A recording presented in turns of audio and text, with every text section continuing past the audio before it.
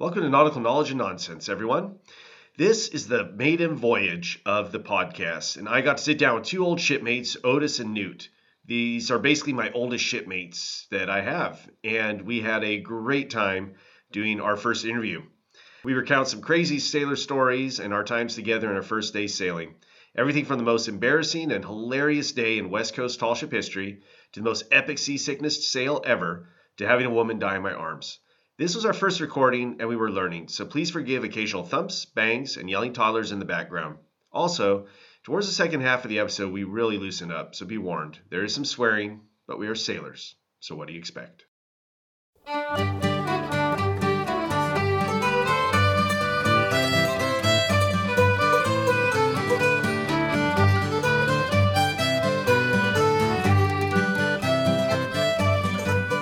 guess we should introduce ourselves. So, my name is Johan. I'm a tall ship captain. I've been sailing tall ships since, almost 15, 16 years now. And I'm here with some of my very first shipmates ever. In fact, the very first shipmate ever, Newt, or Jesse Malpin.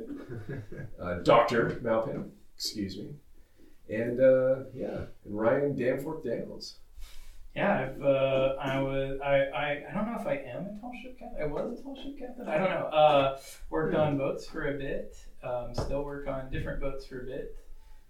Do education, and I do a little bit of everything. Right now I'm doing a little bit of caretaking some old properties and finishing off my teaching credential.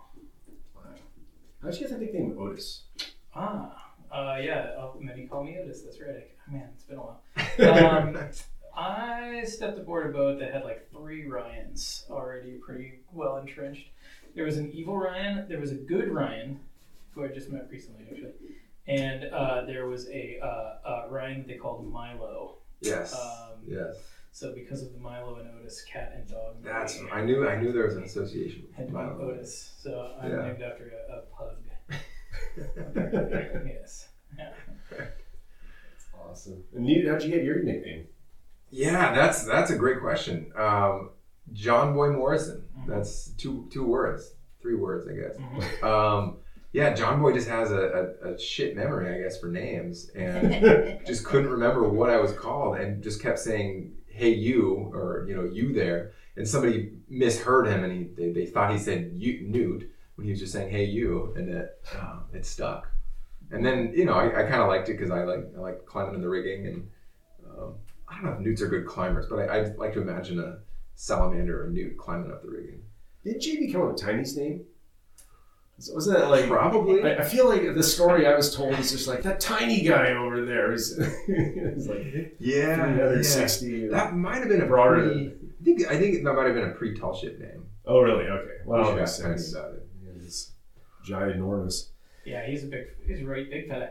Yeah. Well, so what? Where to begin? What first boats? I don't know. It was like my first boat was the Lady Washington.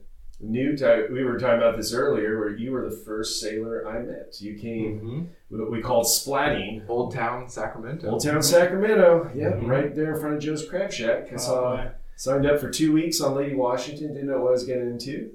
I see this guy too. Yeah. I see this guy Tarzaning off the boat on the Splatland and landing on the dock, and he's like, "Oh, hi, you must be the new guy." I was like, "What have I done?" That was before they stopped taking Lady out after the captain's mutiny of 2006, where they told us they were going to take the boat up there anymore. Yeah.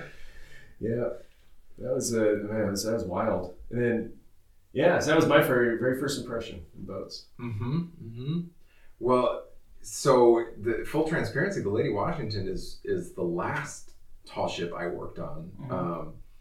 But most of my sailing predated that. I grew up in the nautical port of Port Townsend, and both parents came from sailing stocks. So I grew up sailing El Toros and Sunfish and various sloops that my parents had when we were little kids. So I was sort of kind of pushed out of the house after graduating high school.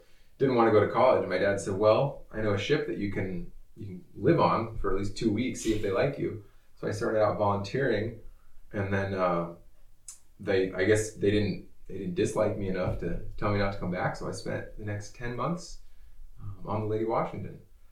And actually, it was Ryan Otis here who was one of the reasons I decided to actually go to college. This was pre-college. I took a gap year because I didn't really know what I was going to do in college. I didn't have a strong interest in anything, but I realized I needed to study history and literature because I knew very little about the world after hearing these guys and among others talk about just nautical history and American history. So after my 10 months on the Lady, I went to college at the Evergreen State College in Olympia and have been doing non-nautical things mostly since then. I did not know that. Right? Yeah. I think I told the college admissions interview. I said, why do you want to go? Well, I know this guy who went to Humboldt State and he's one of the most knowledgeable people I know, and I just want to know some stuff. No, great school. Yeah, that's funny. Yeah. That's funny. Well, I never meant to influence anybody. Weren't you a sushi chef? Weren't you Yeah. in a sushi restaurant? Yeah, I was like a sous chef for a sushi chef in Port Townsend, and then I was really a dishwasher who they get slammed and they bring me up to the front to kind of make rice rolls and California rolls. And so I was a dishwasher until the night I joined the Lady Washington. Okay. I finished a shift at Finn's seafood restaurant, which I think is no longer there. Yeah. Had my bag with all my duffel bag with my gear, and I walked from the restaurant to the Lady one boat festival weekend. The next morning we picked up and headed out out to Westport. That's how I graduated college. They were in Eureka, and I graduated college in Arcata down the street, and I was like, okay, graduation party's over, and here's my duffel and stuff. Yeah. It was just, I was ready to go. That's wild. That's funny. Cool. Yeah. Oh man, that first time on Lady, that was so special. Yeah, the first time on any boat's pretty special, but I think, that boat's been pretty good for a lot of folks, and I don't know, they say you fall in love with your first boat. Yeah, so that boat kept me coming back, I think, a bunch of times. I went back a bunch of times to that boat. And then Chieftain too, which is owned by this Hawaiian Chieftain, which until very recently was owned by the same organization. Mm-hmm. Yeah. And when did you first get on the Lady? Because I remember you at various. I feel like you kept kind of coming back and you were around a bit. Like a bad penny.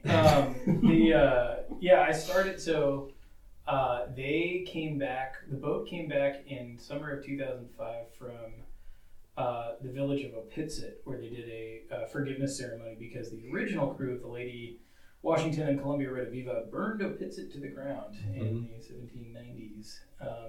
So they did a forgiveness ceremony up there, and then they had come back from that physically and emotionally taxed from that. And so I stepped aboard at Anacortes when they had just gotten back from that, and they were all pretty tired. But yeah, so I did 2 weeks in Anacortes, La Conner, and the San Juan Islands, and then came back. I was in school, so then I came back for winter break in Marina del Rey, Southern California, and that was a stint I did with you and you as well. Yeah. And because you guys had done Sacramento and then came down to LA, so yeah, I joined you in LA around Christmas time. Only what's Christmas break, 2 weeks, something like that, usually something like that. So I must have been there for 2 weeks, and then that was my last semester of school. So then I joined in summer 2005, kind of permanent style, or permanent style. I also did a real quick transit that same fall from Aberdeen to Sausalito. See, that September. And that was the transit I missed. Okay. I remember because I did my 2 weeks in Aberdeen. I basically had 2 weeks of maintenance was my 2 week volunteer experience. That was kind of me too. Yeah. And then I had to take a break to finish up something. And so I took a train down the coast, met you guys in Sausalito, and I heard about this epic transit. You and Topher sitting on the gunnels and that was a very good chain boards. Yeah, that was a very good trip. Yeah, and I missed out on that. So we kind of barely missed each other a couple times. And then, that's right. Yeah. I guess we should tell people, because a lot of people listening to this may not even know what the heck, Lady Washington, Hawaiian Chieftain. So Lady Washington, if any of you have seen the movie Pirates of the Caribbean, she played the interceptor in the movie Pirates of the Caribbean. So she was the one in the first movie that was the fastest ship in the fleet. The only actual sailboat in all of the movies, I believe. I believe that is, I think so. Certainly the only one sailing and the rest are barges. Yeah. We had a former mate captain who had some great stories because he was actually on board for that. But so that's what when we're talking about that. That's what we're talking about. They're awesome vessels, very old-fashioned sailing boats that people live aboard, and it changed our lives. It's changed lots of people's lives. That's for sure. Cool machines that do exactly what they're designed to do. That are old design machines, but man, they work. They function, and create quite a community around them too. I mean, you just look at them and you're like, whoa, that's cool. I want to be a part of that. What are they doing over there? What's crazy when you're mentioning that you were on for 2 weeks, and in my memory, it was well over a month that you were on board. But I was realizing, that's the boat time. Well, some of it's you. So Otis, you come on for 2 weeks, and it feels like months have gone by. It's so much gets done. Right. I remember you came on as mate when I was captaining Lady, and I was just very short period. Yeah, very short. And I just stepped back and stuff got done.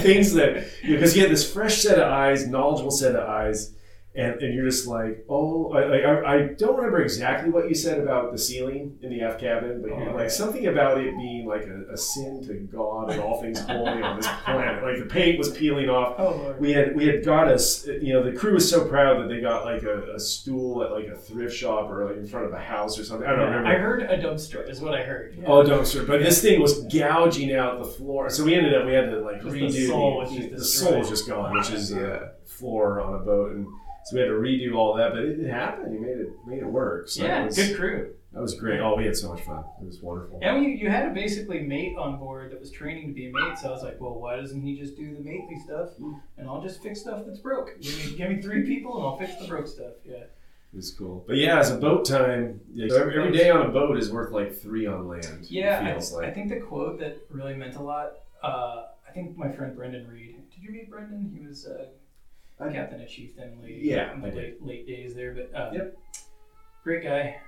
His quote was, "Long days, short weeks."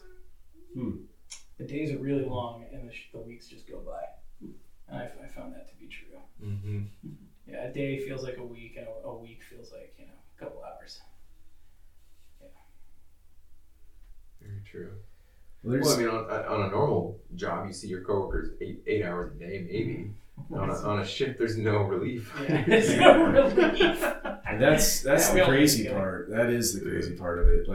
Even the new job I'm working now, where it's a long day, but in the end, you do get a break. You get that respect. But man, when we started though, when the 3 of us were together that first time, I don't know.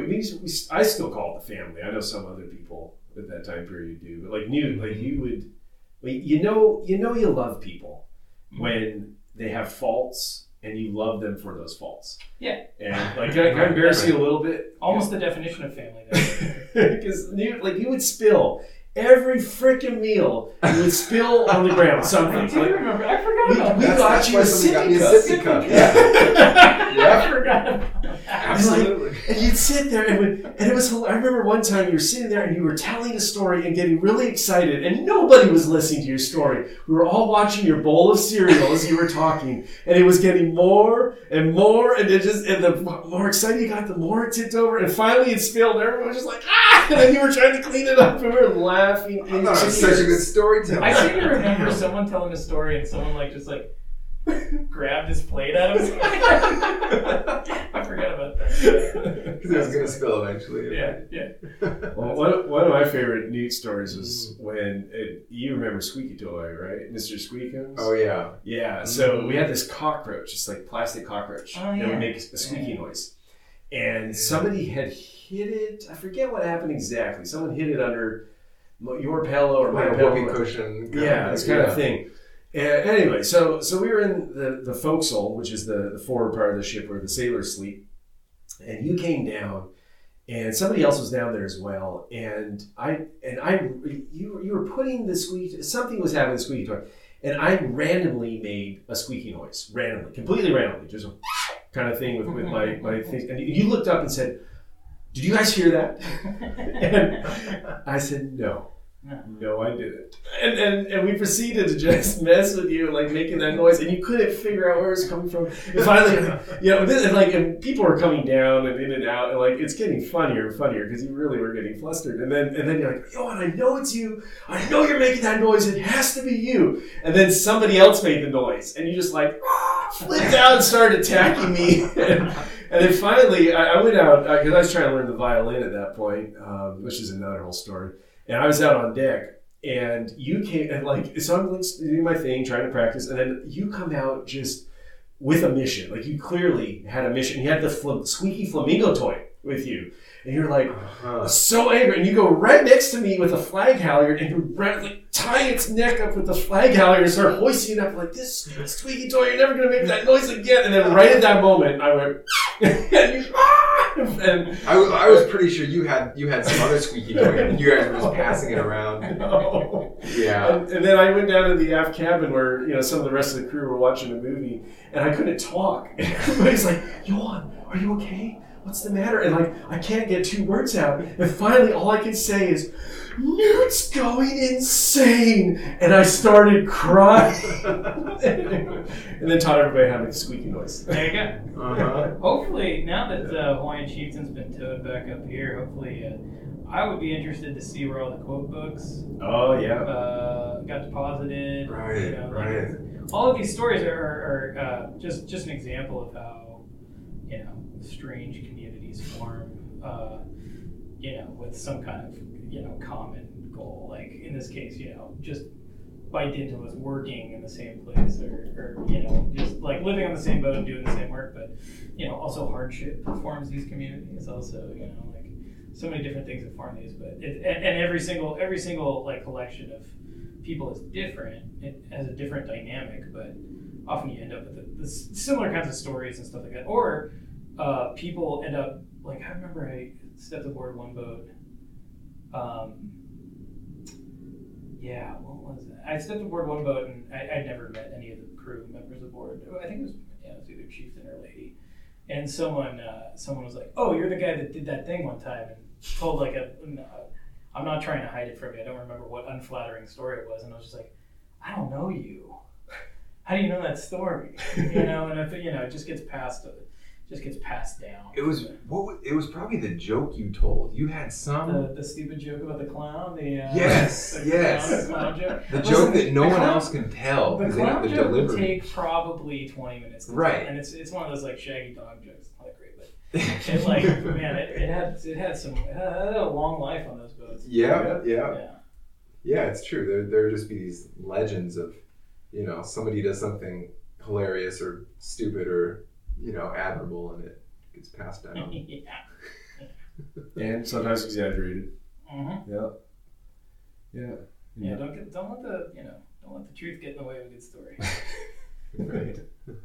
Well, what was the story with the one of my favorites is because you guys came back. You were on Lady Washington. We were on for 100 Days of Sun in Aberdeen or not Aberdeen. It was Westport with Hawaiian Chieftain. Mm-hmm. Yeah, the west side of Grace Harbor. Yeah, there. like a hotel had chartered the boat for the entire summer, and Johan and the poor folks aboard that boat were contractually obligated to, perform these day charter sails out of this dock for an interminable amount of time. With or without passengers. Correct. Yeah, it was no matter if they got people to buy tickets, they had to do it anyway.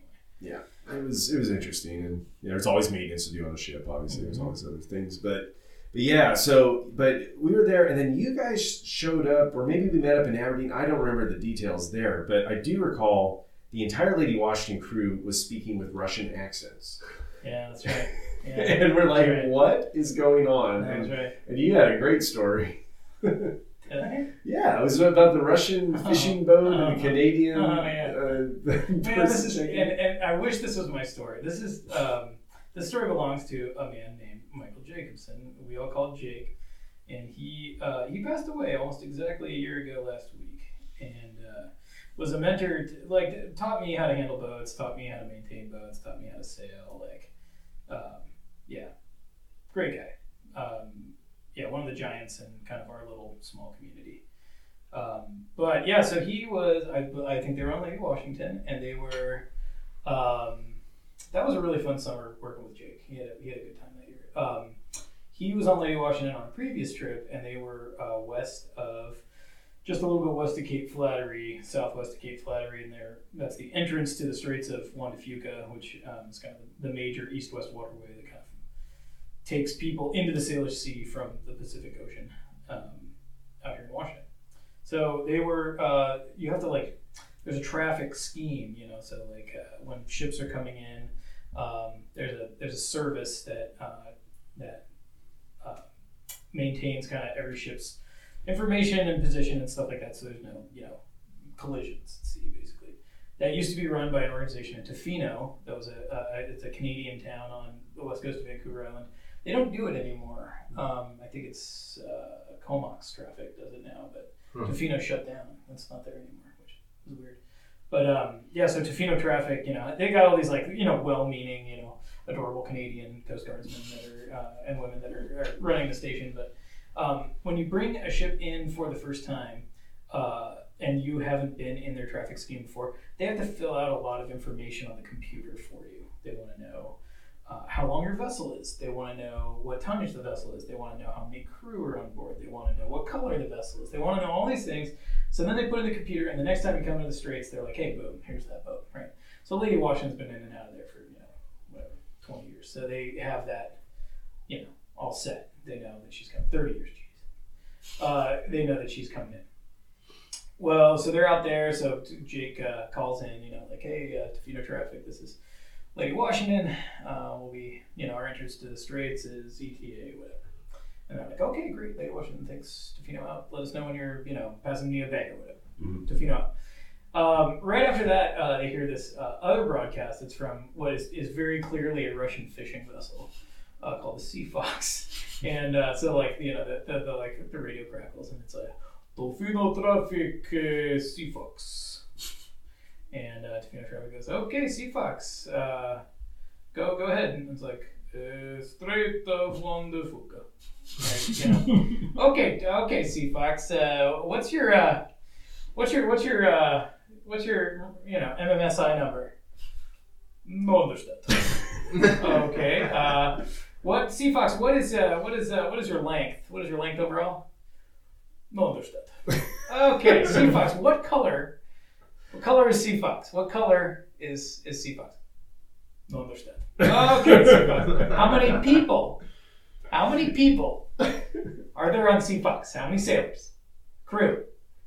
No understand. Okay. Now you can understand. You can hear this guy getting frustrated. There's one acceptable spoken language on the sea, and we can have arguments on whether or not this is a good idea or not. But it comes from the 1800s, and it's English. English is the language that is spoken at sea, and you are supposed to be able to understand. If you're a watch officer, you need to be able to communicate and understand English. This is clearly not happening, and so you can hear the Coast Guardsmen starting to get a little frustrated. And you guys are able to just listen in on all this. It's open. You can just hear this is we're on the Tofino's VHF station, so we're just because we're supposed to check in later, so we're hearing all this, and we're obviously dying laughing. Apparently one of the last questions that is on their list, and they got this prearranged list. Jake wrote down the list for me when we were on another ship, and so I just had these all. I had it all written down, so when I broadcasted, I had all the information and sound more professional because I'm prepared for these questions, right? But this guy was not. The last question they ask is, are there any deficiencies on the vessel? So does the vessel is there an engine broken? Is there a light out? Right. Is there is someone injured? Does the vessel have any deficiencies? So here comes the question, and Jake knows this question. He's like, oh man, how's he gonna answer this one? Okay, Sea Fox, and this guy doesn't even care anymore. Just okay, Sea Fox, any deficiencies to report? Any deficiencies? And you hear the radio go, yes, Sea Fox fishing boat. And you can just see the wheels turning fish efficiencies, fish in the sea. Yes. It's just like, and then that just ruined Jake. Like, and you could like probably see in Tofino, like this guy just like head in his hands, just like, God damn it. He basically knew enough English to say the name of the boat and call and respond, like a basic, Fish in the seas, yes. Well, you said it was your hobby to make Jake laugh. I mean, like one of the stories I remember you telling was Jake. He was in the aft cabin. like so the booze would be stowed in the captain's cabin on Lady Washington, and right. like I guess there were like it was just a bunch of bottles. Like he was maybe clearing something out. He's telling the story. I don't know. You were there. I forgot about this one. That's it. We have kind of a wake coming up for him soon, so maybe I'll have to tell this one. At that as well, but we so when you're working that hard, you're getting to know when you have crews that are that close. Like drinking can be like good, and it can certainly be bad. It's just a reflection of like the people that are there at the time, right? Alcohol I feel like just magnifies like either problems or positive or negative things that are already going on. But this is one of those like crews where maybe we were drinking a little like irresponsibly. And it happens. And so Jake didn't like to be dad, but he had to sometimes. And so like, okay, so the drinking has been irresponsible. He had this great quote he'd always say. He's like, well, you have three choices. You got to pick one. Either you police you, I police you, or the police us all. So pick one, and we'll just go with that. And so we're like, okay, well, like maybe you police us for a little while, and then we'll police ourselves. He's like, that is a fine decision. So all of this, we were in Pasco, Washington, and it was like way up the river. It's the head of navigation for the Columbia River. You can't go farther inland on the Columbia River in a navigable sea channel than Pasco. East of Kaminista-Washougal. Yeah. Okay. Yeah. This is basically a Hanford nuclear range. Oh, okay. I never made it up the river that far. Oh yeah. This is the Tri-Cities, Kennewick, Pasco, and yeah. And basically up the river from Walla Walla, basically. So just upriver from the confluence of the Snake and Columbia rivers. Yeah. So it's really the head of navigation. Can't go farther. Yeah. And like that was just a fun thing that we like to say about Les Bolt. Like he took us farther than anybody else can go. Like this is the farthest up the river that a ship can go. And then there was a lot of jokes about turning into a prairie schooner and stuff. All kinds of jokes. But anyway, so it was hard to get beer there because we were just like in the boonies and this, it was just like it was a long walk to get anywhere, and it was not a great neighborhood.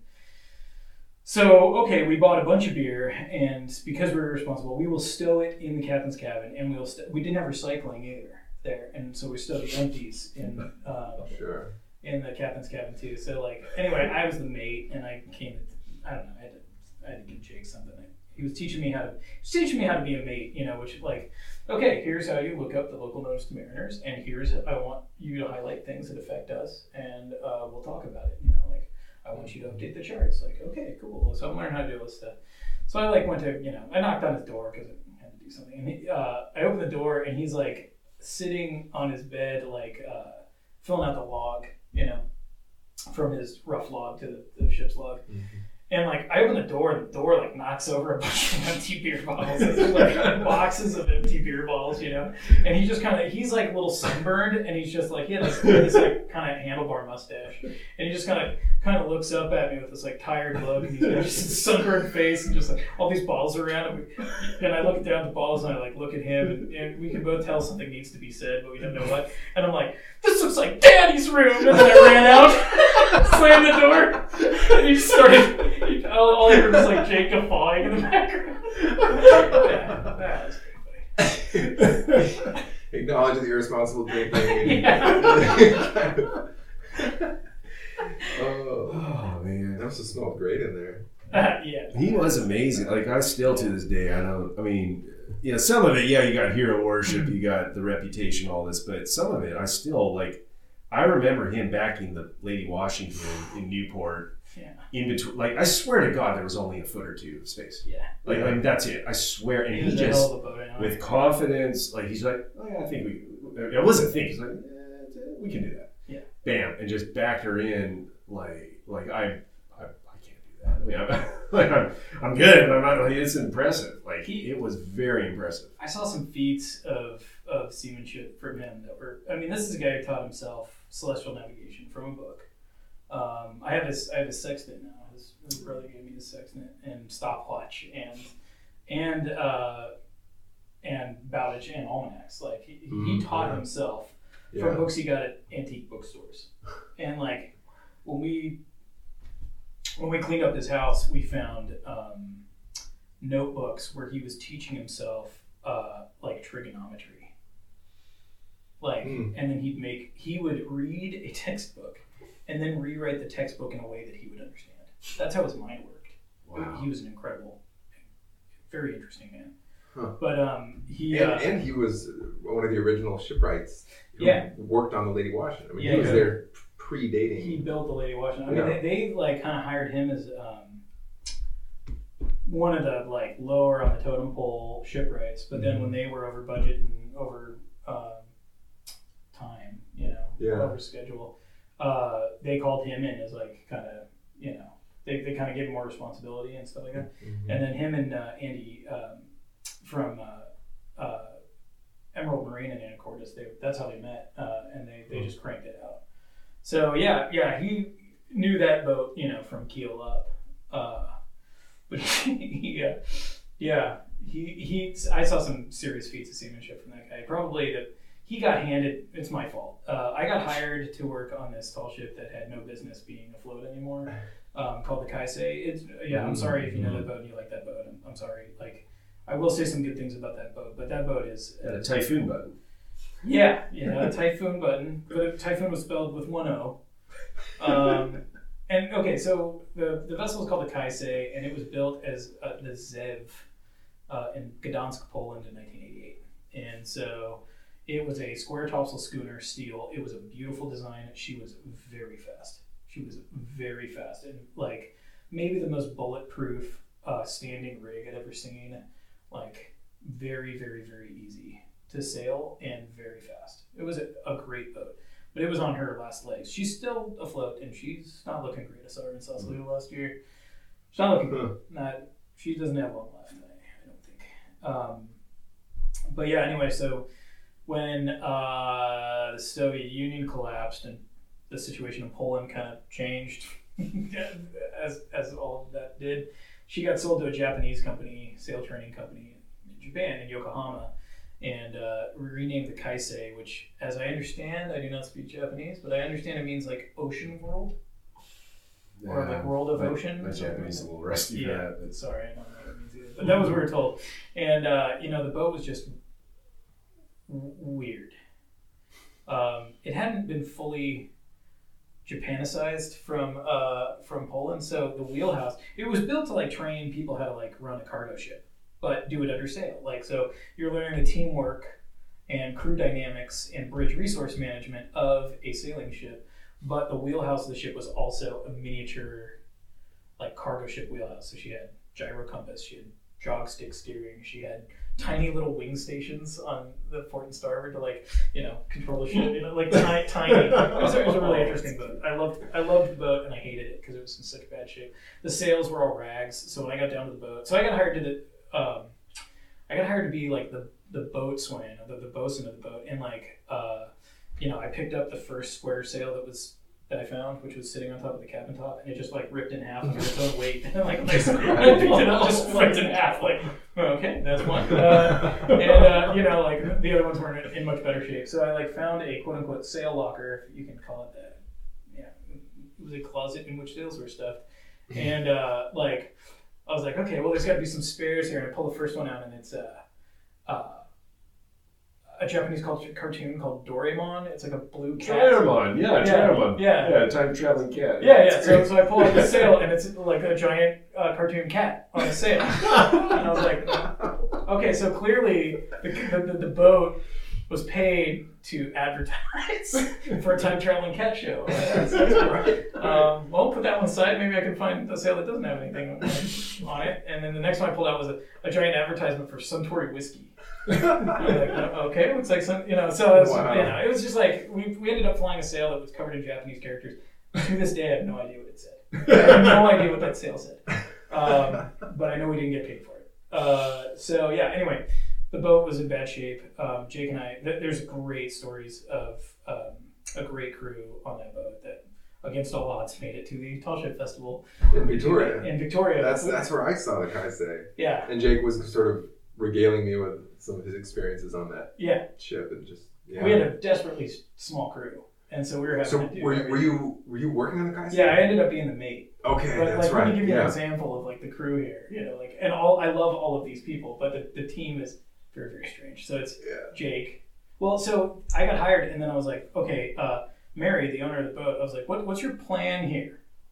Like, what are we doing here? Yeah. And she's like, well, you and Blair Gallagher are going to take the boat up to Victoria. I was like, no, we're not. We're not going to do it.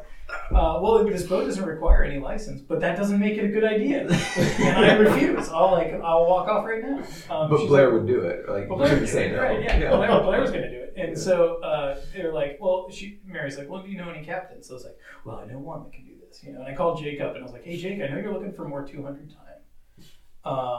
To upgrade your license. This boat's 200. What do you think? He's like, have her call me. I was like, okay. And so he showed up the next day. Wow. And so he's like, he didn't unpack his bag. He left his bag in the dock. He pulled out 2 cigarettes and he's like, tell me what's going on here.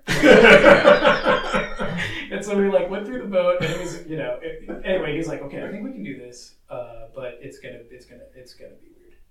And it was. So the feats of seamanship I saw him pull, when we made it to Washington by the skin of our friggin' teeth, we got beat up on the way north. I got dumped on the bowsprit and laid my scalp open, and I got pretty beat up.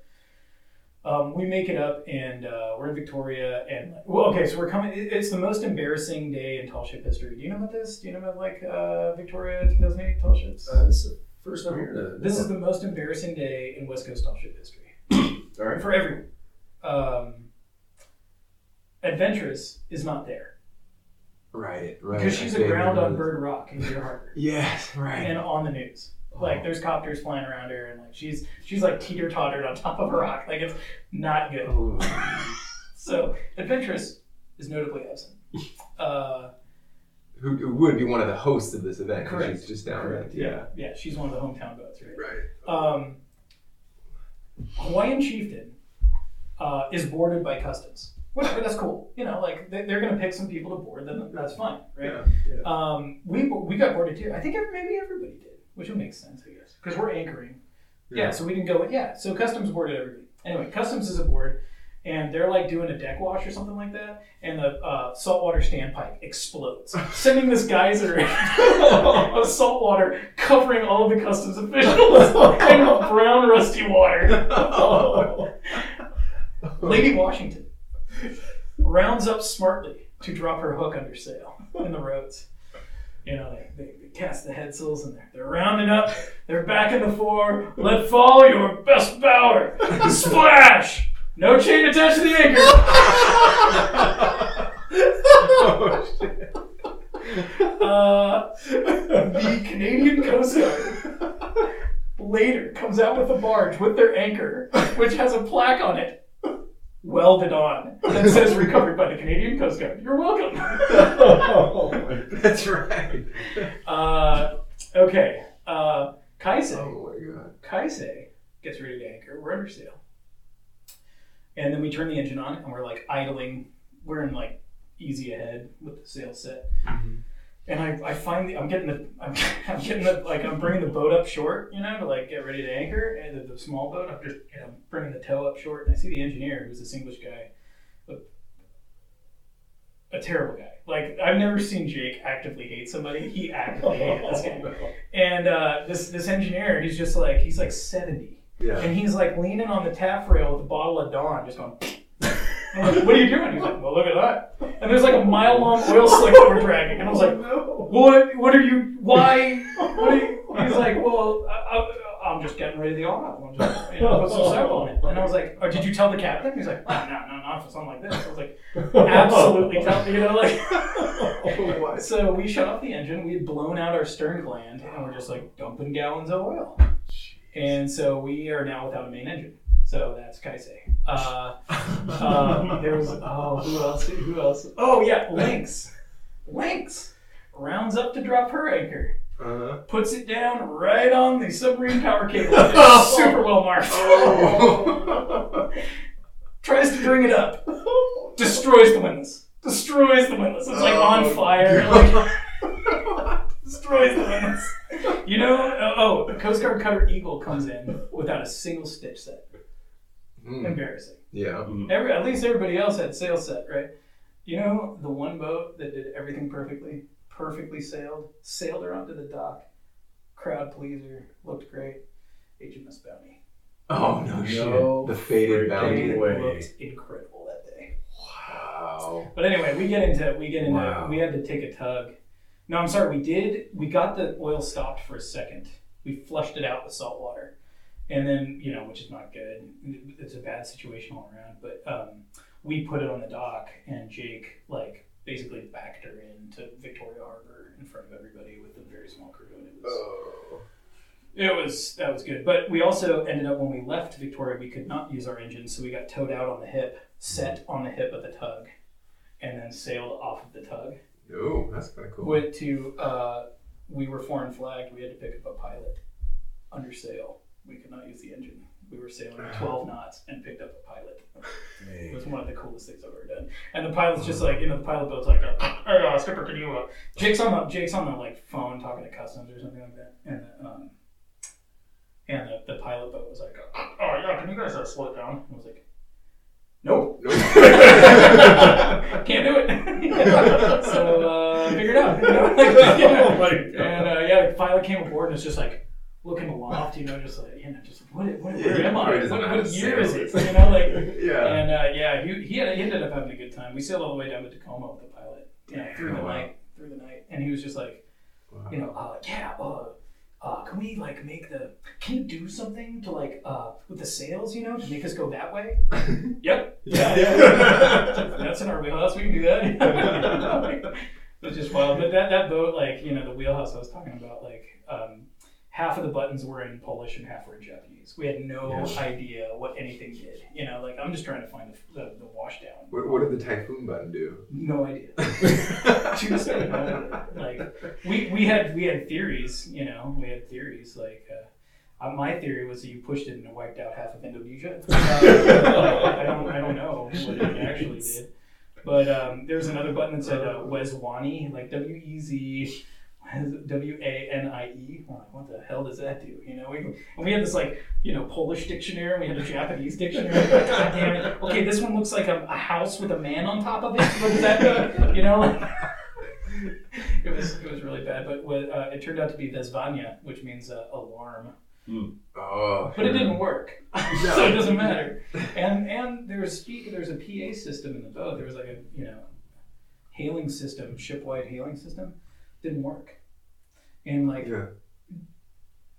we had pulled the wires. There was no power to the system. We had flipped it out of the system. And yet, if you were very quiet in the like dark of night, like very, very, very quiet, you could hear John Philip Sousa music playing on the speakers. I shit you not. What? It's impossible for that to have occurred. Like, someone either did a really complicated prank, or they would have had to add a separate power unit to power a couple of the speakers to make that happen. That is the only way they could have done. The system was clipped out.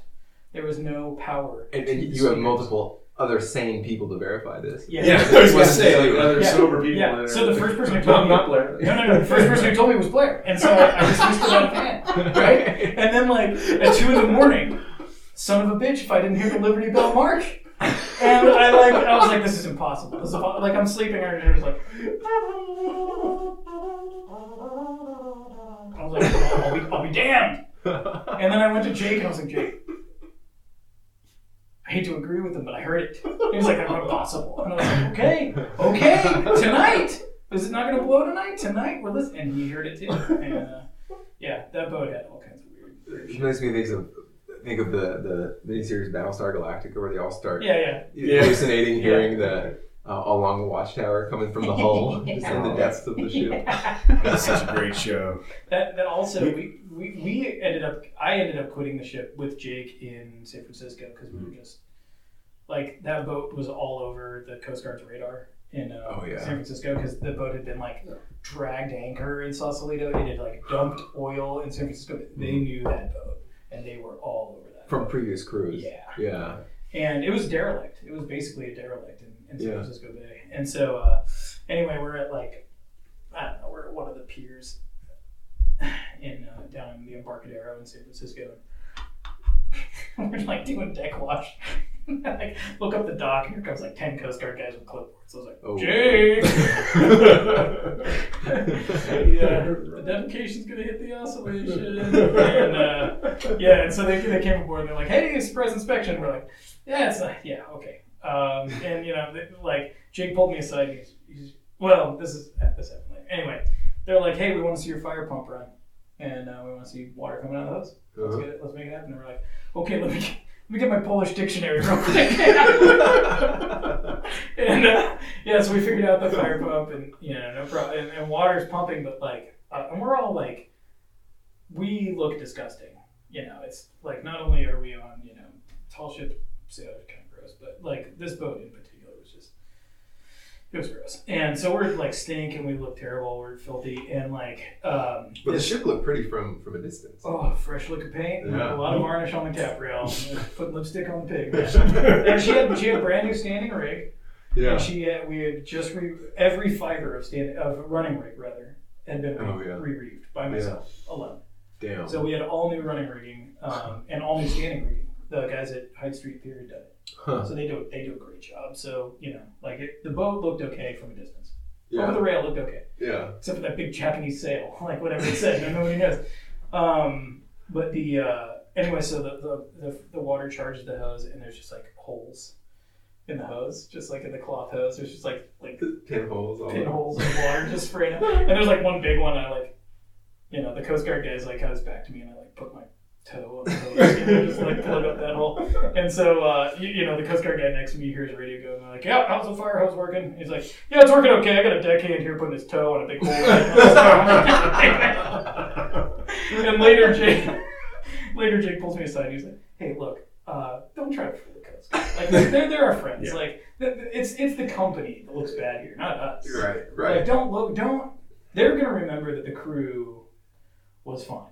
Yeah, they're going to remember that the boat was bad, and that's not your fault. Yeah, That is good advice. Mm-hmm. Yeah, because ultimately, when the defecation hits the oscillation, they're the ones bailing you out. Right, they're the ones pulling you out. Yeah, but it's pretty funny though. What a great attitude. Yeah. My favorite story. I know you guys have all heard this, but. Because Jake was more than just like a boat handler, more than knowledgeable. Like he was also a romantic at heart. Yeah. I mean, he really was, and it would come out sometimes. And I remember we were sailing. We were southbound. I was on Chieftain. Must have been coming out of Aberdeen or Westport, and but coming out of Grace Harbor, and we saw you guys off in the distance. Saw you on Lady. You were there, Otis, and so we radioed and we swapped. This is before you had AIS, so we were swapping information, and we figured out, we're not going to catch you guys, but we saw you under sail there, and you look good, and so we were just like, hey, Jake, what's your plan? And I remember Jake, there's a brief pause, and then he gets back on the radio and he says, well, I was thinking we'd head out to sea about 100 miles, drop land, and sail off into the sunset. It's like, what else can you say to that? Like, Roger. I remember that moment. It was just beautiful, and then we found out you went out to sea and split your forward. Was it main topsail? It was the main topsail. Main topsail right in half, and had a whole great time. That was a good. When like bad stuff happens, that like you really learn a lot. Like I always learn from screwing up more than I learn from doing something right. I don't know. Somehow it sticks more when I screw up. I don't know why that is. I wish it wasn't that way. But we were sailing those sails were tired. The sails were really tired, and we were sailing it pretty hard. And the wind. It was at the watch change. It was right at the change of the watch, and so everybody's two watches are on deck. Oh sure. And we're having kind of our handoff. And Jake is like, all right, folks, so it's getting a little windy. Just explosion, just like BAM! It sounded like a gunshot, And like we had the Disney guys aboard because there was like another Pirates movie about to come out, and they're trying to get sound like really. This is like, on Kaisen? This is on Lady Washington. Oh, okay. So they had like really like expensive sound equipment, and they were like getting. It was pretty cool, like to see them do their job. Like they were getting, they were like in the forecastle, getting sounds of water going past a wood hull. Nice. And then I was like, "What are you doing? This is stupid." And then they let us listen. We put the headphones in. We're like, "Whoa, yeah, that's what it sounds like." Like it's something you don't even realize because it's just around you all the time. Yeah. But man, when you isolate it, it's a beautiful sound. And they were getting sounds that, like, they had us like working like the spanker boom sheet like through the block just to get like squeaky blocks and stuff like that. And then they had us they were recording us doing sail commands. Oh, sure. As well. Yeah. Which some of them showed up in that subsequent movie. There was a couple of like legit sail commands that show up in the movie, and it's because was it crew's voices or just they use the words? It was the actors. They just like use the words or whatever. But that was cool to see too, you know. And I was like, oh, I remember when that happened, you know, where they got that command from. But so they played the recording for us later. The next day of the sail breaking, and you just hear like you hear Jake being like, or you know, the wind is just howling. You know, it's picking. It was like we're running with it. We're running almost dead down. It was like I guess we're on a starboard tack. It was northwest below ace, and you know we had it coming over the starboard quarter. You know, we're just basically running. Yeah. But it started getting pretty fresh when the sunset, and this was like at sunset, like it's just getting dark. And, so you hear Jake like, okay, everybody, you know, it's getting a little windy, so we're just going to be going like, blam! And you hear like, whole sail rags, you know? And then you hear me just go, God damn it! Because I had like 1 week left on the boat. And I was like, I'm the person. Like, I have to fix that.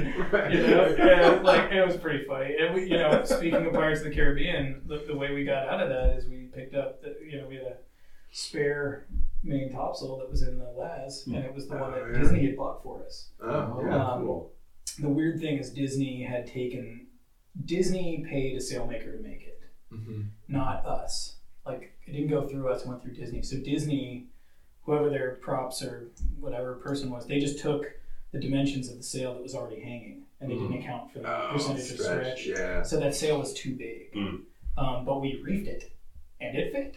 Wow. You know, so we tucked a shallow reef, and it was like flying a full main topsail. Yeah. So like, that works. Yeah, and it was pretty tired too, but it ended up working okay. But yeah, that was a pretty incredible transit. That was a lot of sailing.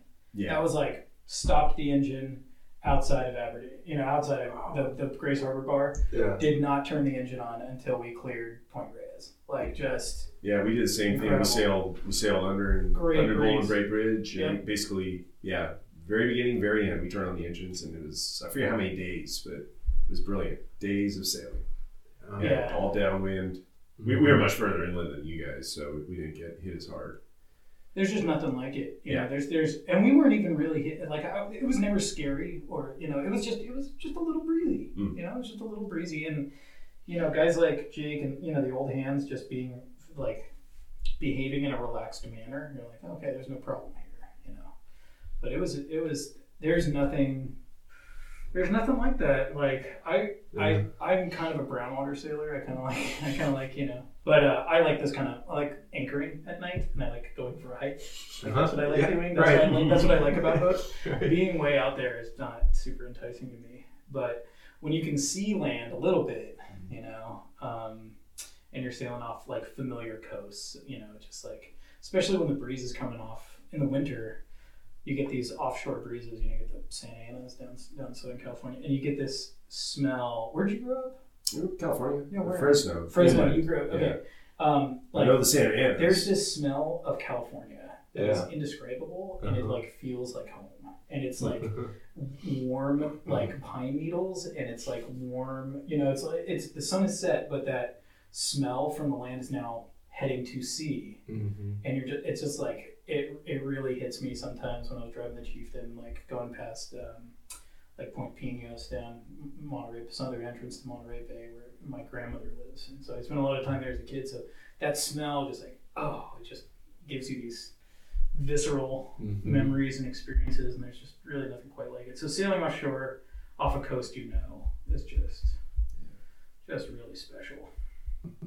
We weren't on. I was just rehashing with Shiny the coming back down the Sacramento River in 2005 when we snapped off the gallants on the railroad bridge. So I was not there. I got on right after that. Did you join up like in Sausalito or further down? I joined up in probably LA.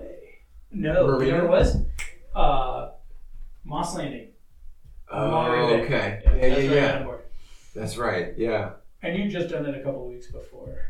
Right. Maybe a week. Yeah, we were short. We were a short ship, right? Because we didn't have the new spars yet. That was really bizarre. Well, and then we found out that was the second bridge that guy had hit. The same captain. Yeah. He was.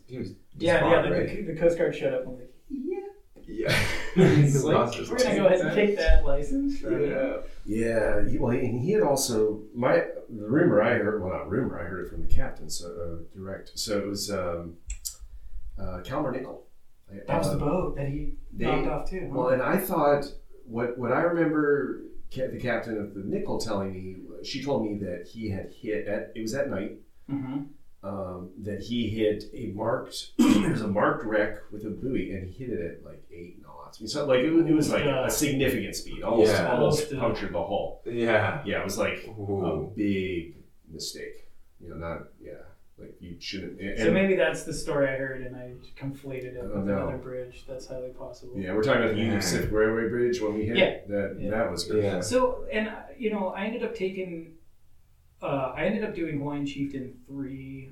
I did 3 stints bringing her from Sacramento to Southern California.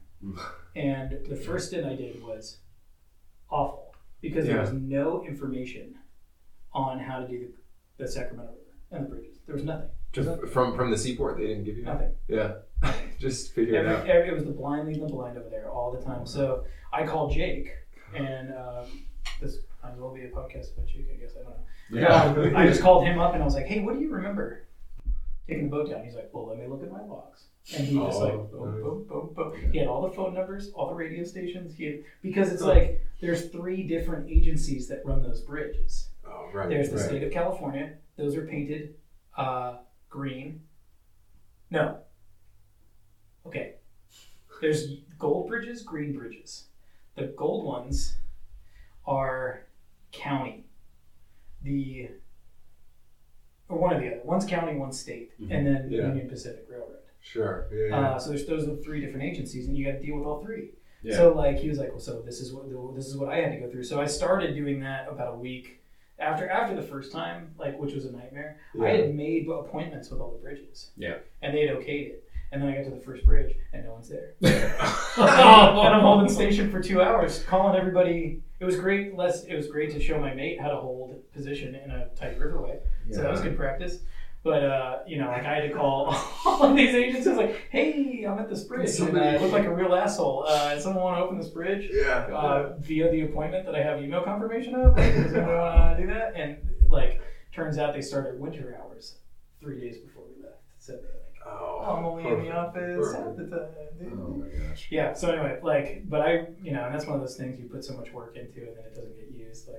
Chieftain is now, being towed. Or was in Port Townsend now, but I'm sure somewhere on that vessel is my checklist for how to get the Hawaiian Chieftain out of the Sacramento River. Yeah. Well, I don't remember if we probably did use your list because I was with Shiny. Well, one of the times at least I was with Captain. Shiny when he was captain. I would have been made, I think, and I'm pretty sure either we did what you did and had to just redo it again, or we used your list. So I don't recall. Yeah. Yeah, it was. But it's definitely helped for sure. That's good. I hope it helps somebody. Because it ended up, the person you help is often yourself. It's true. And I ended up doing it, 2 more years. But it was, it's fun. So Otis and I, we spent a season in Camden, Maine. He's on Looseheart French. We're gonna have a separate podcast solely about Maine because it is fucking. There's so many stories there. So funny. It's a wild scene out there. Yeah, we could spend hours talking about Maine, but basically, you're living on the boat like a refugee. Yeah, you know, what boat is it? I was on Louis Our Friend. Which She is was on small, the Mary Day. yeah. Oh, okay. Yeah, my boat was tiny. His was Yeah. twice the size of ours, but it was still like the cruise spaces are unbelievably Oh, small. Yeah, I was Oh, under. Just a little closet. The mate was under the stairwell, and I sat by Like Harry Potter. My head was by his feet, and then and same with the other two. It was there was no room. Yeah, I was Sure. underneath the heads. And Oh, then like lovely. the pipe fell down one time and just spilled piss and shit all over my pillow. Fresh black Yeah, water. I was like super tired. I was like, I'll just go into my and like Garth saw me. We knew something was wrong with the toilet. And so he's like, go check your cabin. And I'm like, oh, and he was like on the quarterdeck, but he saw my face when I opened the door. I was just like and he was just like, oh buddy. He was like, because he had worked on the boat as the mate. He bought it from the guy that he had worked for. So he had been the mate, you know, for a long time. So he knew exactly what that looked like. Oh, buddy. But yeah, So you're in the so library. you're like a refugee, so you go to the library. Yeah, so you're Because it's the only place where it's The public fucking library warm. on land. Yeah, 'cause It's warm, it's got warm. internet, Got right. internet. Yeah. You didn't have I didn't have a smartphone. No, Yeah. I didn't know. Yeah. Yeah, so but They all know you guys as the. Yeah, so there's like a migration. Wretched crew. Yeah, exactly. It's like the boat people, you know, from Cuba, we just like all go up to the library and, you know, like dry out and, you know, use the internet. Yeah, so we were there one evening, and I remember I was sitting there reading a magazine, and I looked, and this lady kind of, and she was upset. Like, you could tell she was like, she sounded kind of crotchety or angry. And she's like, "Where's the bathroom?" And the librarian's like, "Oh, it's down the stairs." And you're down the stairs. Like, I don't want to go down the stairs. And you know, there's an elevator right there. You know, she said. And so I was gonna help her, but then I was like, "Oh, she's just being so crotchety and annoying. I don't want to." Well, it turns out she had a headache because she was about to die. She had an aneurysm. Yeah, she was She literally did die. She literally did. So what happened was she collapsed. So she got to the elevator, pressed the button. I don't even know if she made it to the elevator. She collapsed. Yeah. So everybody looks up and freezes, and Okay. you know, somebody said, "Oh my God," you know, and nobody was doing anything. So I got up, I went over there, and I was like, "Oh my, okay, where do we begin? First aid, here we go." And Yeah, so like the doors open Yeah. to the elevator because I was coming up the elevator. Yeah. The doors open and like all I see is like Johan on the ground pulling this one down like Jesus Christ! What did you do, Johan? yeah, so Johan killed somebody. We gotta get rid of a body. yeah, this is my first time. This is my first time really dealing with anything like that. So my pulse was going really high. So I actually couldn't feel her pulse because my pulse was I couldn't calm my pulse down. Yeah. So you know, Otis came in. He's just like, "Does she have a pulse?" I'm like, I can't tell. So you started feeling her pulse, and you're like, "We need your rescue breathing," but she was still breathing. So I was like, Yeah. we shouldn't. I just knew like She was right on that border of Yeah. like there was stuttering breath. She was unresponsive. Yeah. And her pulse was rapidly slackening, and her Yeah. breathing was getting very sporadic, if at all. In Yeah. hindsight, we definitely should have done probably chest compression. 'Cause why not? Why not? Yeah, but at the time, anyway. So I was like, she's still breathing. Well, she came to. So she actually. That was the weird part. Huh. Yeah. Like speaking? Speaking, coherent, Yeah. she, very brief, but she looked up. For seconds. And so by this point, we knew her name. So we said, "Hey, you know, it's okay, everything's And fine." we were like, can you tell us what hurts? And she was like, everything. Yeah. I was like, Ooh. And then it was right out of the movies where her throat swelled up and her eyes, the pupils relaxed, you know, Yeah. dilated, and she was gone. Yeah. Yeah. But actually, prior to that, I should say and that's what happened. And then she had the raspy, which there is a death rattle. Who knew? I thought it was like a Bob Hope joke, but no, there's an actual death rattle, Yeah. which she made. At that point, we should have been doing rescue breathing. My bad. Anyway. So after that, the guys showed up within seconds of that. Yeah, Oh, sure. yeah, the paramedics. I mean, if you hear them coming up the freaking stairs, but It's my memory we did chest compressions, but not rescue breathing. And that's appropriate. I don't remember. That's what's I don't remember common that. practice now. I definitely know all the paramedics. Obviously, they were breaking ribs, but Yeah, and they were like, they had, theoretically she had, they had a fake pulse going that they were forcing, but she was not, she was, they claimed her DOA on arrival, but I'm sure in the van they were continuing chest compression, so technically there was blood pumping, right. but right. an aneurysm, you're not going to do emergency brain surgery on the floor of the library. So Yeah. But it was weird. I mean, to know that I was the last thing in this world she saw.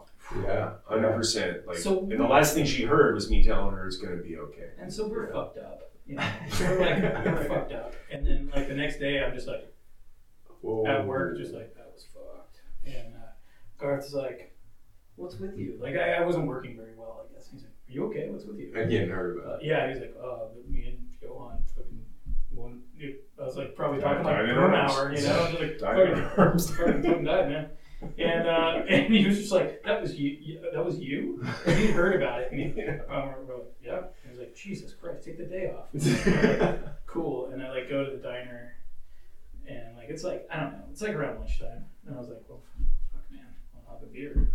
And so like they give me a beer. I was telling you, they give me a beer, and I'm just like, it's about to touch my lips, and I hear this just like, I like look behind me, and this guy is just face planted a huge bowl of chowder, just like, and just like, black, just like, I'm like, What? and I'm like looking around, and everybody's like, what do we do? I was like, God damn it. That is brutal. Tell what happened to the paramedics. Yeah. So like I pull his, Get him out of the face out of the shower. shower. And like move carrots and clams out of his fucking nose, you know? I'm like, yeah. And I'm like, and nobody's helping. Everybody's just like, the waiter is literally still has his fucking tray in his hand. Just Yeah. Oh, that's not good. And I was like, would you call an ambulance, please? You know? And his wife was just like, oh my God. And so like he was in like a kind of a short-backed chair. Yeah. So I was able to like get him under the arms Yeah. and lift him up. And I was like, could someone move this chair, please? And then, you know, like it wasn't even the waiter, it was a diner, you know, that got me moved the chair and I laid him out and got all the chowder off his fucking face. And like I did, you know, so no breathing, no pulse, unresponsive. So I started doing chest compressions. Yeah. They had just switched from rescue breathing to chest compressions, I believe, that year. Mm-hmm. Either way, I didn't feel like giving rescue breaths because he's covered in fucking chowder. You know, I didn't feel like it, you know? So I'm just giving him chest compressions. Wakes up immediately. Yeah. And he just he goes like this. He goes, was it my pacemaker? Like, probably. Has this happened before? And his wife was like, this has happened before. I was like, that would have been good information. Right. That's cool. And then, and then they're like,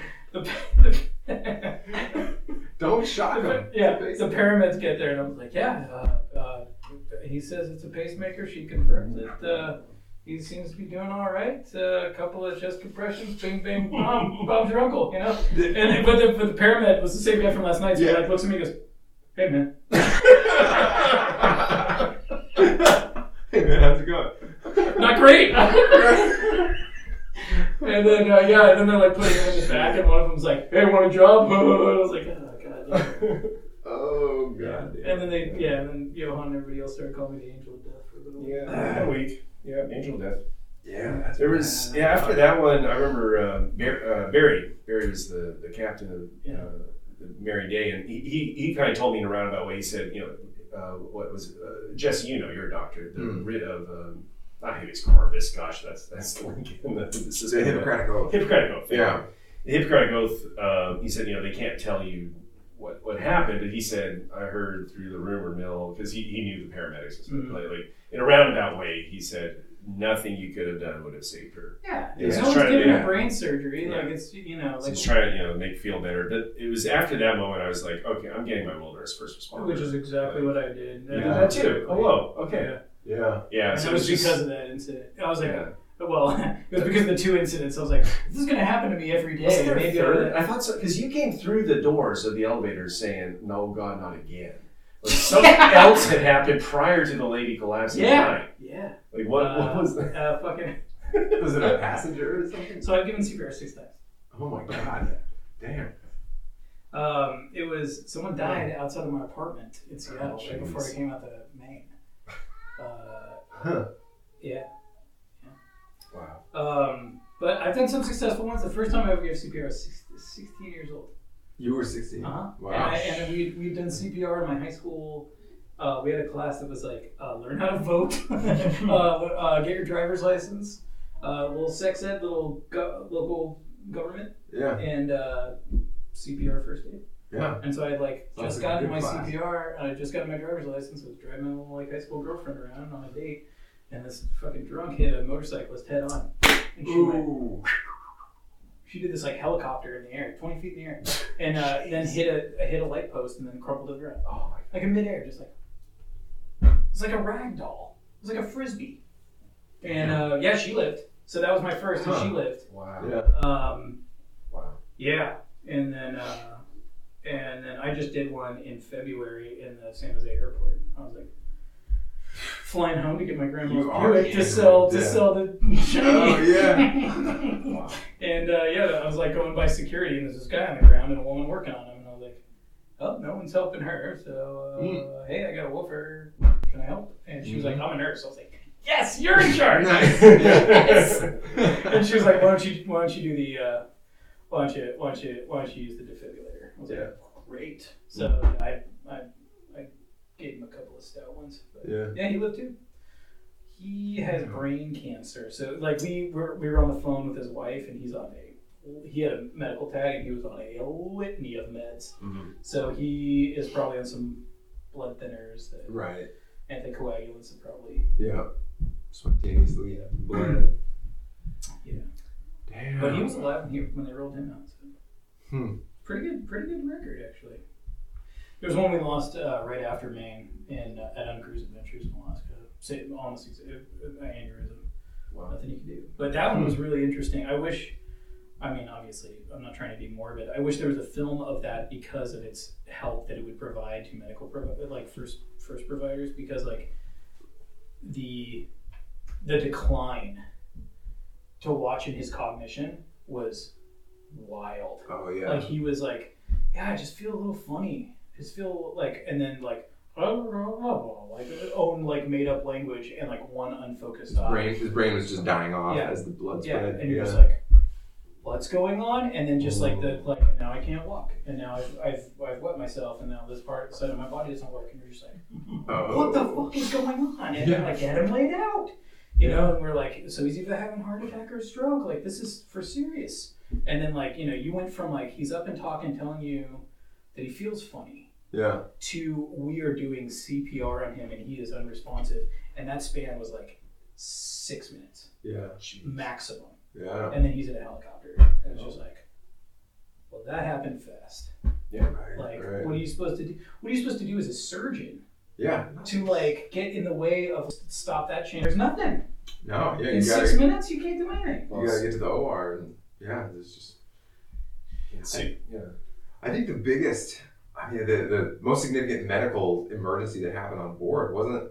We had a bunch of passengers who get seasick or drunk and unruly, but were any of you on board in the Waco 06 when Lucas, when he fell, I was the there for that. Swiss, he was like a 2-weeker from Switzerland. Were you there for that? Yeah. Oh, I was back on the quarterdeck. He was on Lady, I was on Chieftain, but we saw him come down from Chieftain. Yeah. Yep.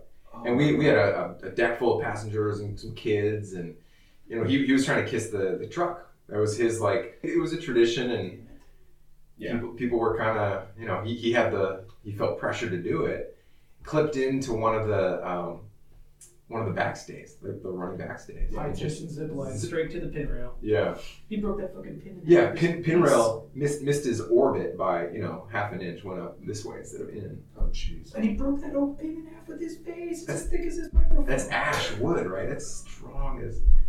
Yeah. So I mean, we were luckily just outside of port. 10 minutes into the tour, so we turn around, book it back to the dock, make like a skid landing. And by the time we got him off the boat, his head was just ballooned up, and I'm holding the stretcher, kind of like helping him get him onto the dock, and he was fine. They flew him to OHSU. Yeah, we went to visit him. Yeah, we went visited to him visit him like 2 weeks later. Right. He's walking around. Yeah. Yeah, there's no brain damage, no spinal damage, I heard. Yeah. But he broke.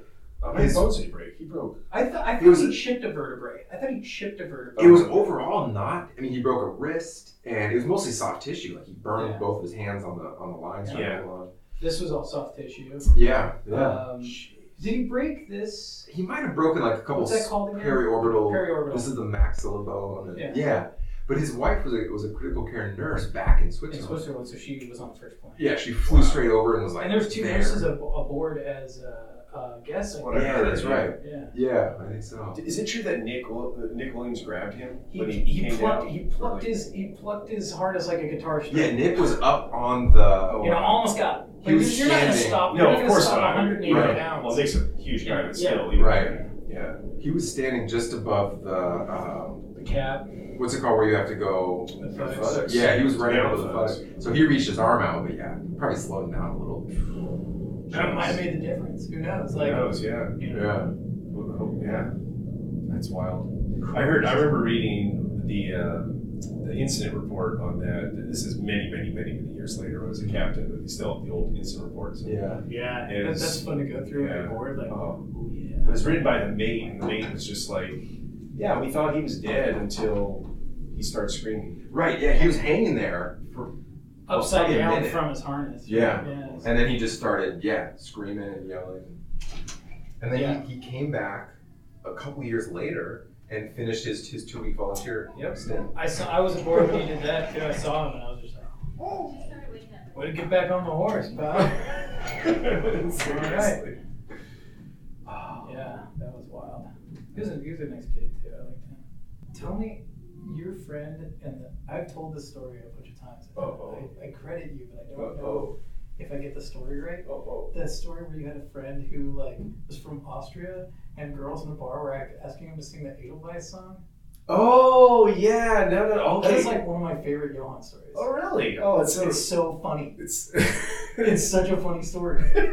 So, well, no, what it was. So after high school, I took a year off. I went to Germany, and so in that year we had there was I forget how long. It was like a 2-week long trip where we drove all around Central Europe and Western Europe, and so one of the last nights we were in Austria, and yeah, I think they just brought this guitar player in to play just for us. It wasn't like we were out at a venue or anything. It was just, there's this guy who's, and it was nice. Like he's just playing these nice songs and stuff. But all the young American and Canadian girls are like, "Can you play Edelweiss?" Because we're in Austria and he's playing the guitar, and he's like, "Look, this is." And I guess I had a bit of an accent. He's like, "This is not an Austrian song, but I will play for you." He plays this. Okay, I super exaggerated that. Of course you do. It's such a good story. Yeah, I just somehow it conflated the girls are hot and Well, they were. Okay, good, that's good. And I think then, they were. and that's good. And then I'm 18 years old, so he was hot, which I must have been that too because I probably heard the story.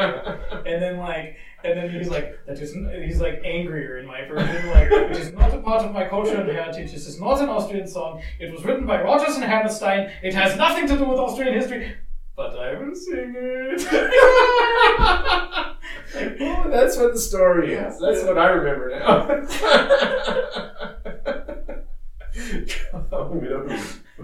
Rodgers and Hammerstein.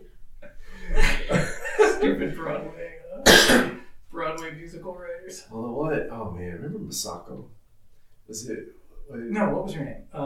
Japanese. Yeah, what was her name? And I taught all the crew how to say kawaii desu. Oh yeah, kawaii desu ne. What was her name? It wasn't Masako. There was another Japanese company. She was awesome. She was super cool. She had worked on Chieftain. Okay. When Ian owned her. Johann touched. Yeah, don't do that. Johann touched you that. I remember the bar in which that happened. Yeah. That's some of the hardest I've ever laughed. She was so honest. She was just like, "Do you know any Japanese?" I was like, "Well, I only know how to say one thing." And rewind. I learned how to say it hours earlier. Kawaii desu ne? And she was like, slap! Just literally hit me. I was sitting next to her at there was this big, we're all at this big booth at a bar, and it must have been Pedro. It must have been San Pedro. I don't. I do remember the booth. Yeah. Yeah, and the table. And that was just so funny. Yo, I'm touching that. I think it was Pedro. Oh my gosh, that's so funny. Yeah. Well, you remember the Gimplers? Yeah. They only Maddie and Maya, I think they both, but the only German they knew was mein Arschloch verblutet. Yeah. Which literally translates means I am bleeding to death from my asshole. That is the literal translation of it. That's the only German they knew. I remember this thing. And I'm like, Johann, oh, you speak German? I was like, where did you learn that? Like, what the heck? Like, some people learn words, you know, like, oh. Nope. Not the Gimplers. Oh my god. They were some weird kids, man. They're so funny. Oh man, you know that I want to wait for Newt because this is such a good story with the puking thing. Because the Gimplers were there for that, weren't they? They were on Lady, I thought. Yeah, we were all on Lady. Yeah, we were all on Lady. Freaking hilarious. And that's maybe the hardest I've ever seen Jake laugh. Well, from my perspective, it was a Chinese group, like a film documentary group. Yeah, so it was someone explained it to me really well, like who these people were. They're like, so in China, there is a burgeoning middle class because they're communists, but like diet communists. They're like China's America in the 50s. That's who they are. They're the next big economic engine. Like they are booming. And so it doesn't matter what kind of governmental or economic structure you have. When there's that much money being made, there's a new class created. And that's what's going on in China. So there's a new like middle class that can spend money and can travel and can afford to do that kind of thing. And so to cater to that, and you would think like in a Soviet communist society, which they ostensibly are, but only name really only, you would think that that's like not allowed. Mm-hmm. That class mobility is not allowed, and that like travel is not allowed. Both of those things are allowed, which is why they don't really fit the mold. But the so there's like a travel channel. There's like channels dedicated to like, here's what you go see when you're Chinese and you're visiting the world.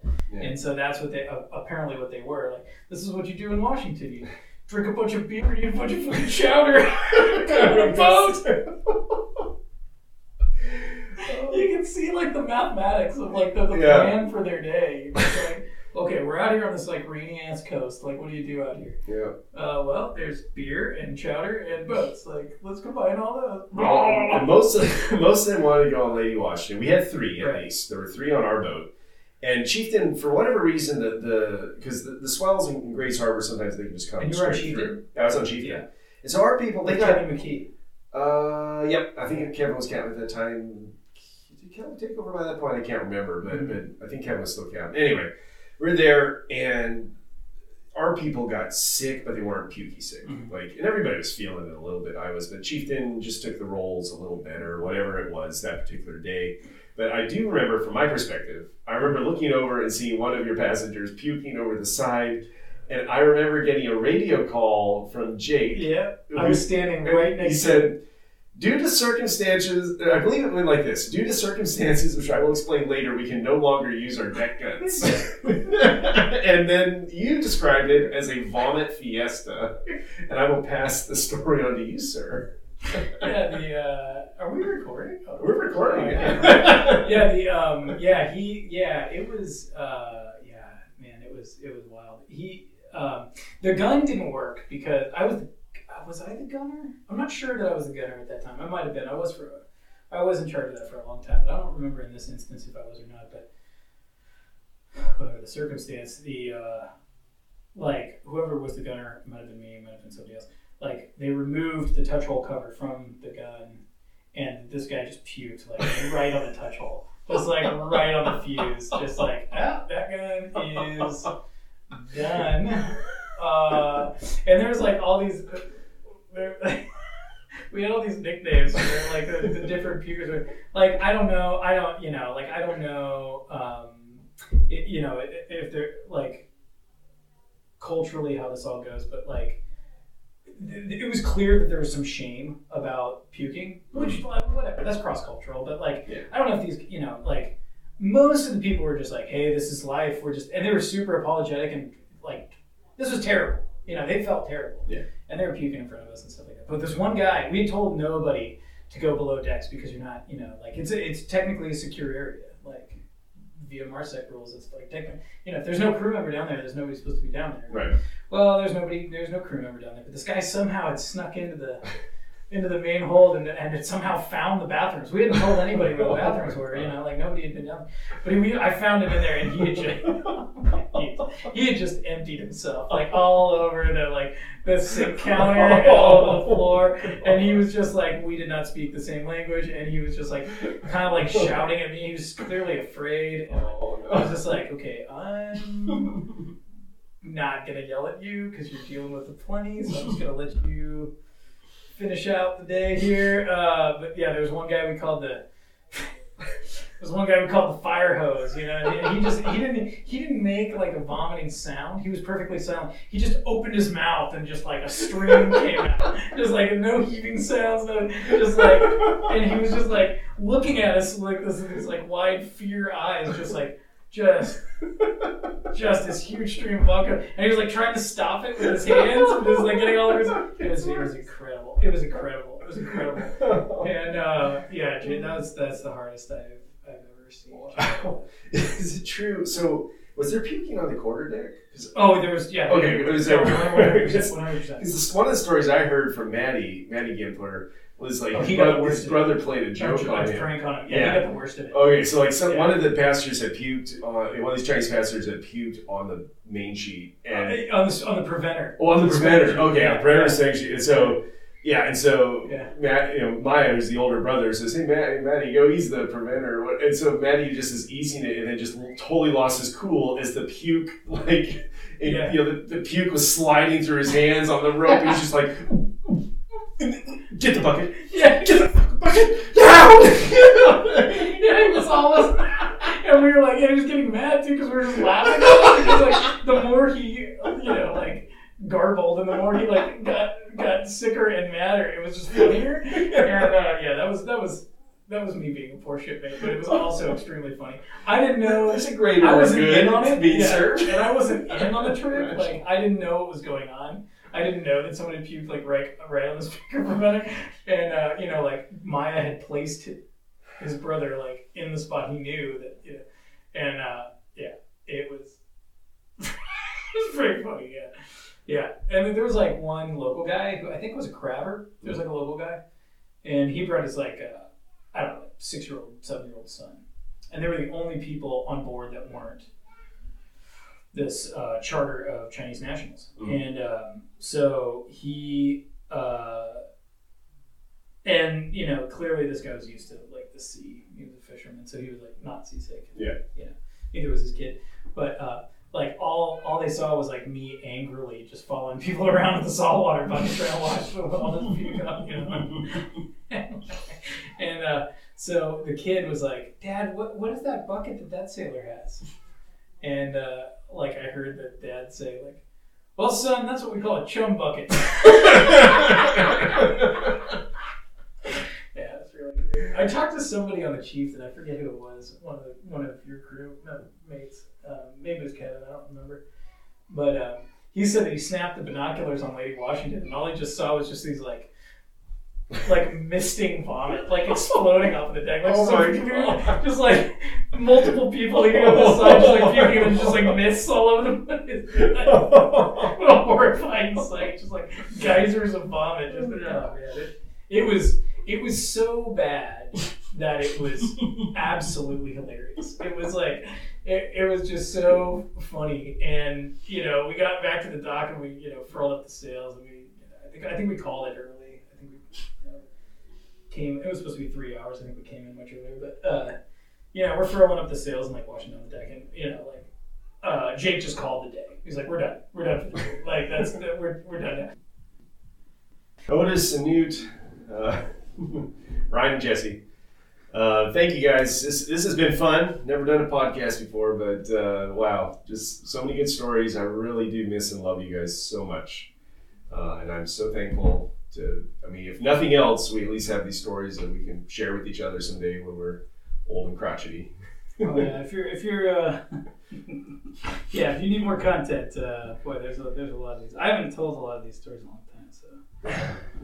I still think we should do a separate one on Maine. That was just Maine is a unique being the Californians and then going to Maine is you got a target on your back as soon as you get there. And yeah, it was a pretty funny scene, like down East Maine from a West Coast perspective. It was pretty interesting. Yeah. Well, I'm looking forward to hearing more stories about Jake. 2 months in Port Townsend. Yeah. Johan, you gotta just cancel your contract. Just cancel my contract. No. Bill can sail south. Yeah. No, I wish. I mean, yeah, I'm so happy we got to talk about Jake. Here's to you, Jake. We miss you. We his birthday was a couple weeks ago, and we all got together at Karen Clapp's house, and yeah, we told some Jake stories and had some drinks, and then somebody spontaneously started singing "Here's to Jake." Oh, nice! And it was perfect. And Jake's brother was there, and he was just mouth agape, and then he started furiously applauding when it was over. Yeah. Man, would it be inappropriate to end the podcast that way? Hell no. All right, well, let's do it. Here's to Jake. Here's to Jake. Here's to Jake. He's a horse's ass. He's the meanest. He sucks the horse's penis. Here's to Jake. He's a horse's ass. We love you, Jake. We miss you. All right. Thank you, everyone. Hope you enjoyed that. Adios. Fair winds, everyone. Good maiden voyage of this podcast. Fair winds.